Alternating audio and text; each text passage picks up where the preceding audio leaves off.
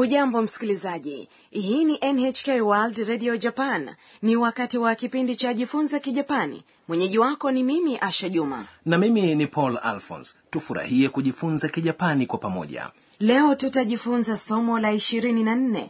Usemi wetu wa msingi hii leo ni Tafadhali de kudasai. Yani, tafadhali msitumie. Mhusika mkuu katika kipindi hiki ni Ana, mwanafunzi kutoka Thailand. Leo anahudhuria darasa la somo la Kijapani ambalo Profesa Suzuki anafundisha. Sasa hebu tusikilize mazungumzo katika somo la 24.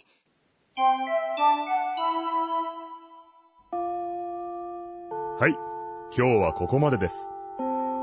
来週の月曜日に試験をします。No! 先生、辞書を使ってもいいですか？いいえ、ダメです。使わないでください。 Sasa hebu nikupe maelezo kuhusiana na somo hilo. Profesa Suzuki anasema, はい、今日はここまでです。 haya, kwa leo tuishie hapa. はい、 Ni haya. Umejifunza unatumia neno hili kama jibu la kukubali au kuitikia iwapo unaitwa kwa jina lako, lakini hapa linatumika ili wanafunzi wamakinike. 今日 Ni leo は inaonyesha mada. ここまで Ni hadi kufikia hapa. Inajumuisha ここ yani hapa na まで yani hadi. です。 Ni namna ya kiungwana ya kumalizia sentensi. Profesa Suzuki anaendelea. 来週の月曜日に試験をします。 Yani Jumatatu ijayo nitawapatia jaribio. 来週 Ni juma lijalo. の Inaunganisha nomino. 月曜日 Ni Jumatatu. に Inaonyesha muda. 来週の月曜日に Inamaanisha Jumatatu ijayo. 試験 Ni jaribio. を Inaonyesha mtendwa. します。 Ni kufanya. Katika muktadha huu 試験をします。 inamaanisha kufanya jaribio. Shiken pia inafahamika kama testo, au sio? Ndiyo, Ana anamuuliza profesa.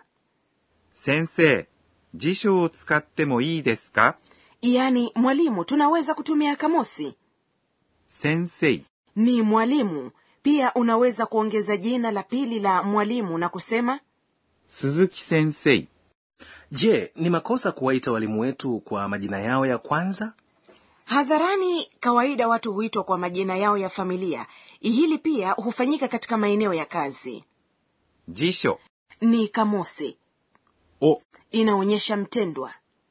使って Ni umbo la te la kitenzi, 使います。 yani kutumia. Ikiwa utaunganisha vitenzi vya umbo la te na もういいですか？ utakuwa unauliza ikiwa unaruhusiwa kufanya jambo fulani. Umejifunza hilo bila shaka, au sio? Katika muktadha huu, bila shaka, tsukatte mo ii desu ka inamaanisha tunaweza kutumia kamusi? Naam, Profesa Suzuki anajibu. いいえ、ダメです。 Yani hapana, hamruhusiwi. いいえ、 Ni hapana, ダメ hauruhusiwi. Unasema dame ikiwa unawaambia watu hawaruhusiwi kufanya jambo fulani. です。 Ni namna ya kiungwana ya kumalizia sentensi. Dame ni neno la kawaida, unalitumia kwa rafiki zako au walio chini yako. Kwa mwangalifu usilitumie kwa walimu au wakuu wako. Profesa Suzuki anaendelea. 使わないでください。 Yani, tafadhali msitumie. Huo ndio usemi wa msingi kwa hii leo. Bila shaka ni taarifa mbaya kwa Ana. 使わない。 Ni situmii. Ni namna ya kawaida ya kusema 使いません。 ambayo ni umbo la kukanusha la neno 使います。 yani kutumia. Tsukawanai inamalizia na nai. Kwa hiyo ni umbo la nai la kitenzi, au sio? Ndiyo, ikiwa utaongeza でください。 kwa umbo la nai la kitenzi, unamwambia mtu asifanye jambo fulani. Tsukawanai de kudasai. Katika muktadha huu inamaanisha tafadhali msitumie kamusi, au sio? Hiyo ni kweli, Paul. Sasa tusikilize tena mazungumzo ya somo la 24.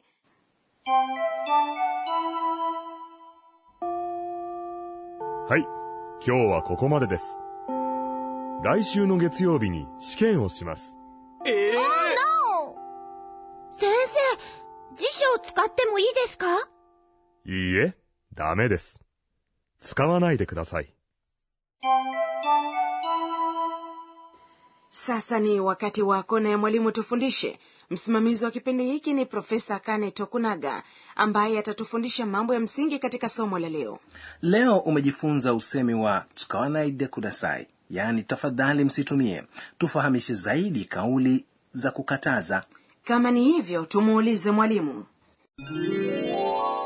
私が教えましょう。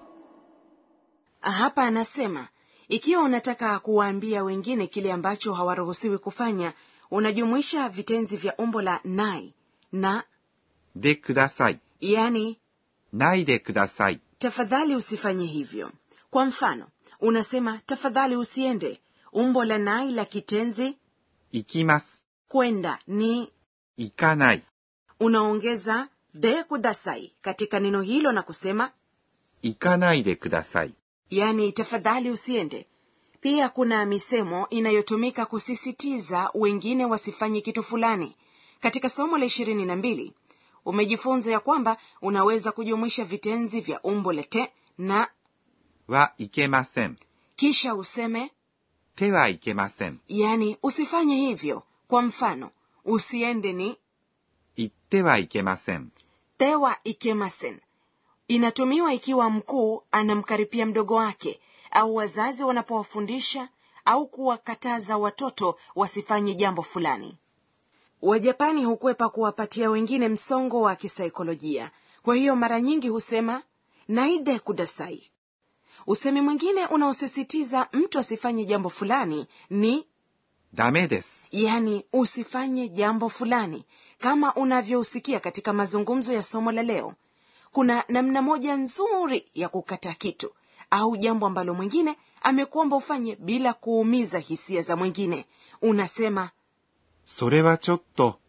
yani hiyo ni mimi kidogo. Jaribu kuutumia. Hayo ndiyo tuliyokuandalia katika kona ya mwalimu tufundishe. Na sasa ni kona ya Tanakali Sauti.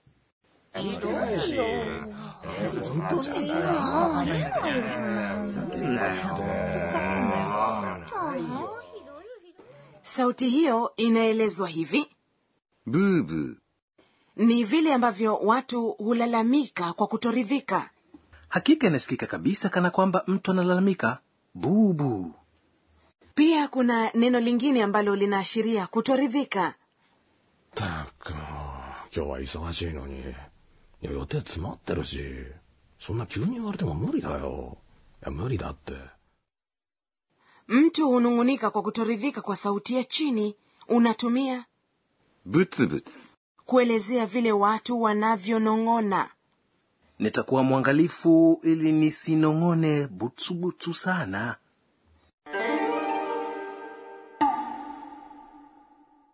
Katika kona ya Tanakali Sauti hii leo umejifunza ブーブー。 na ブツブツ。